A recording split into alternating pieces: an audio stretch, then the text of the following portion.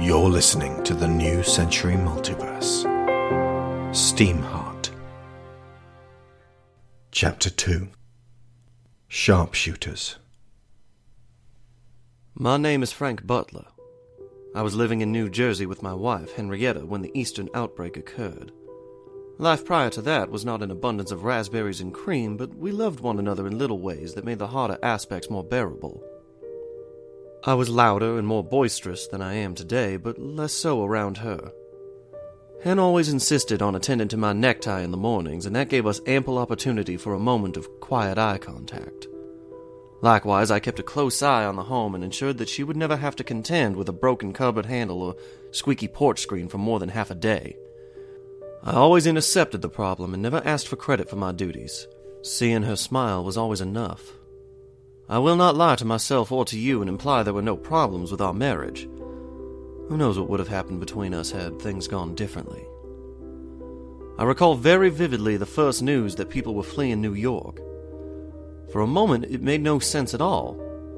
That was a southern problem. There were so many states this malady had to cross to reach us. How could it be here already? I believe it was this period of shock that prevented the northern areas from taking appropriate action, and led to such an explosive increase in the Wendigo population that everyone trapped in this pincer movement between the two outbreaks had no chance at all. My son Edward was 3 years old, and little Catherine, a name I've always liked, not even out of her crib yet. It's hard to describe how much slower you move with children that age when a disaster like this strikes. Looking back now, all these years on, I take very little comfort in the likelihood that we never really had much of a chance to survive together. True to form, none of them did. Just me. I was the one who had to bury all three. I was the one left wandering around, not rightly knowing what to do with myself. The first night of being entirely alone was the worst. I sat in a stranger's house, not a light on in there, a pistol in my hand, listening to the bedlam outside. I felt so cold and numb. My forward momentum had bled away with my beloveds. My plan to meet up with Hen's family had no draw for me anymore. A couple more hours of the darkness and that pistol was starting to feel mighty friendly. She had cost me $14.50, and now she seemed like my ticket out of a situation I had no business being in anymore. Twice I placed the barrel to my temple. The first time I plain chickened out, fearing something might go wrong with the shot, worrying about the pain of staggering around. A bullet lodged in my skull, but life still holding me fast. The second time, a visitor interrupted me. Through the back entrance, a Wendigo had crept, lightly treading the boards of this unfamiliar kitchen until I heard it hiss behind me. Without thinking, I moved the barrel away from my own head towards this former person, so similar to the one who had taken my family mere hours before. He ducked and weaved and then sprang towards me, eyes flared. I narrowed mine and placed a bullet dead center in its forehead, sending a crimson spray back against the walnut dresser. The Wendigo crashed to the floor and jerked about for a moment, its body an inhuman, tangled shape. I breathed in relief, then retreated to the upstairs bedroom and spent the rest of the night watching the barricaded doorway and listening. I think the reason they caught us so off guard in that first year was because of how difficult it was to sleep. We stayed awake too long, we made poor decisions, we allowed our anger, frustration, grief, and paranoia to push away the people who may have supported us. We needed rest like you wouldn't believe, and we still do. At first light, I pulled away the barricade and took stock of the house, removed the body, boarded the place up, and stockpiled my supplies.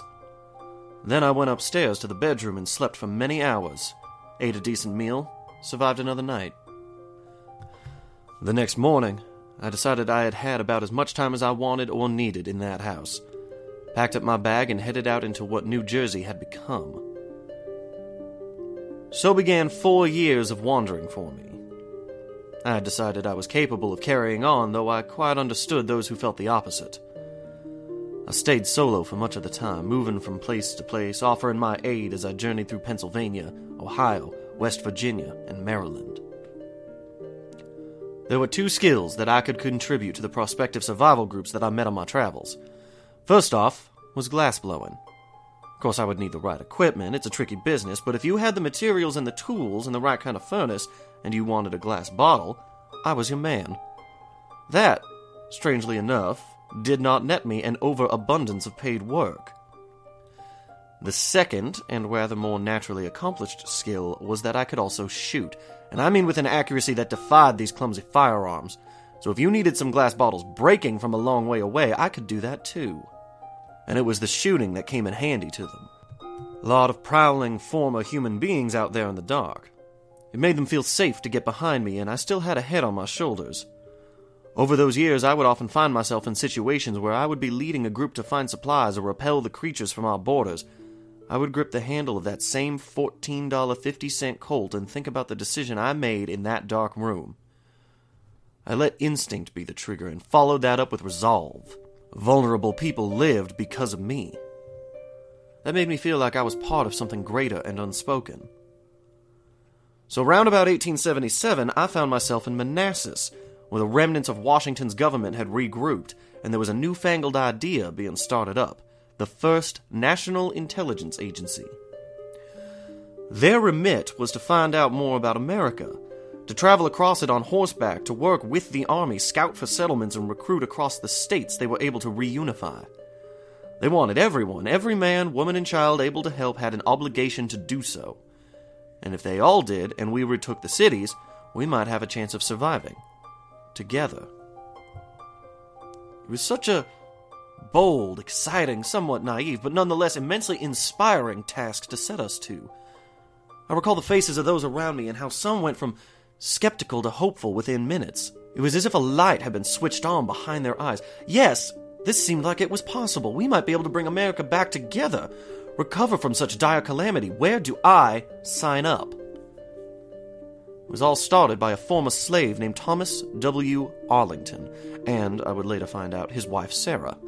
And you can imagine what a lot of Americans had to say about being given literal marching orders from someone who had previously tilled the fields and occupied a place on the social ladder just above dogs and cows. When I laid eyes from afar on this stern, clever, angry, red-coated fellow that August afternoon in Manassas, I never conceived of how close I would eventually become to him. How his life and Sarah's would one day rest upon my abilities as a crack shot. How unbearably awkward a Thanksgiving dinner in March would be with them. How fond of one of their twin daughters I would become. And I could not know at that time how working for his cause would lead me to the most special person in my life.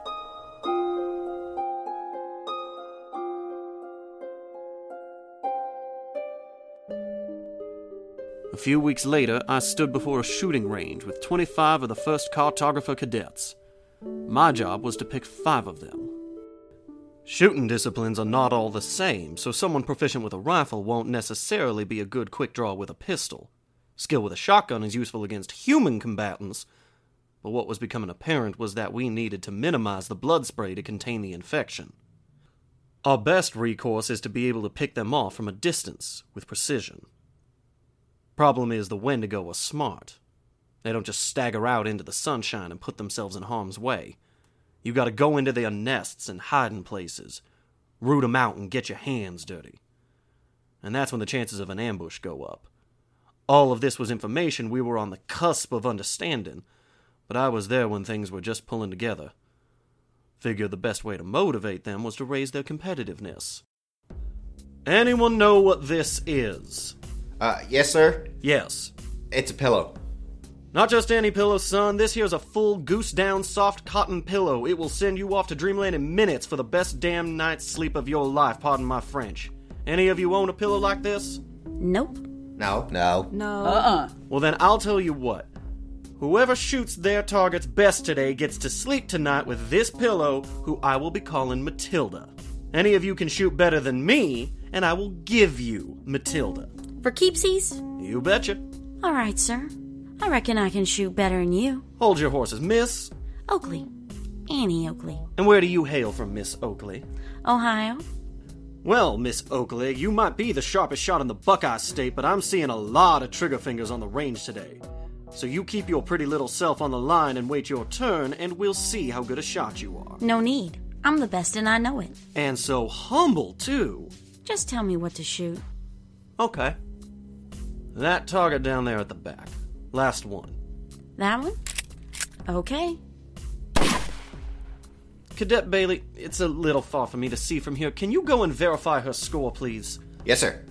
At that, Bailey ran off down the field, and I regarded the tiny, boastful young lady. She clasped her Winchester and locked eyes with me until we heard the cadet shouting. Bullseye, sir. Bailey, can you step away from the target? 10 yards should do it. Okay. How did I do?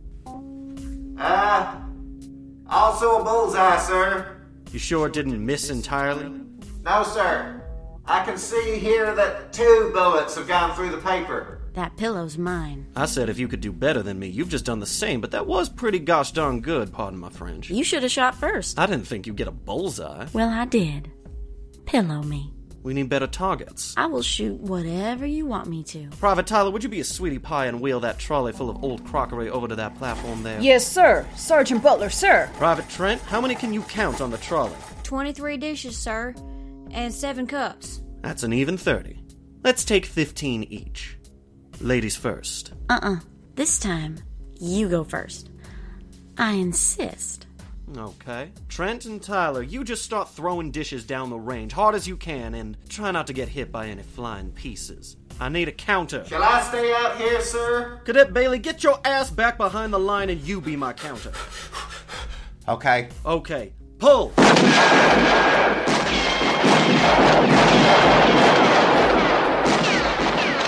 That was all 15, sir. There.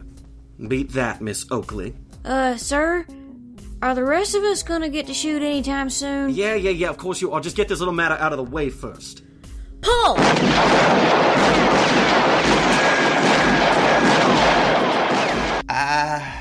15 again.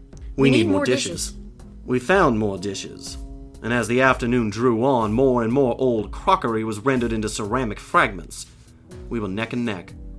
I watched her while she shot and had to hide the broad smile that kept threatening to pass across my face.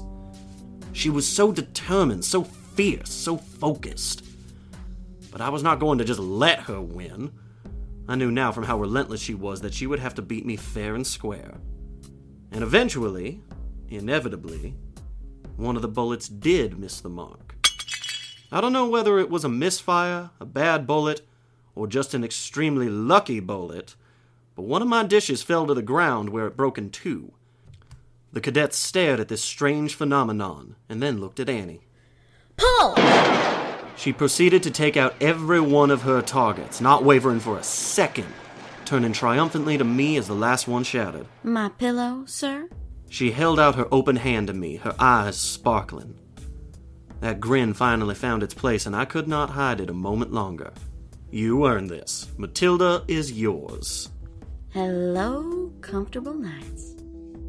It took almost 2 years of dancing around one another.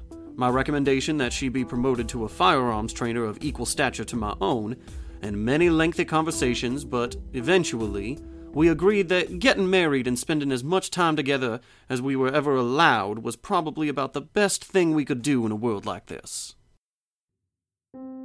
Now, whenever we sleep in the same bed, Matilda is there to remind us both that she's one shot better than I am. And when Annie is away from me, that's who she leaves behind.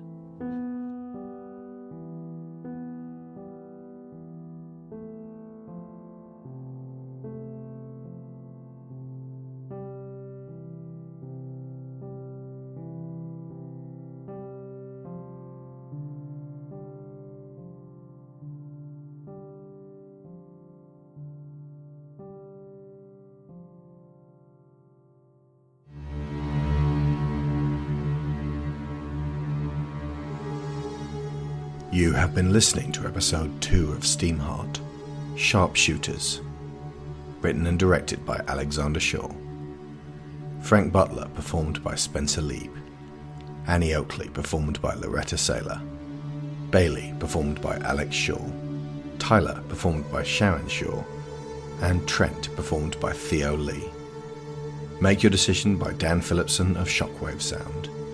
Evening Fall, Dirt Roads, Pepper's Song, and Ossuary, composed and performed by Kevin MacLeod of Incompetech.com. Many soundscapes by Tabletop Audio. The New Century Multiverse is funded by Patreon.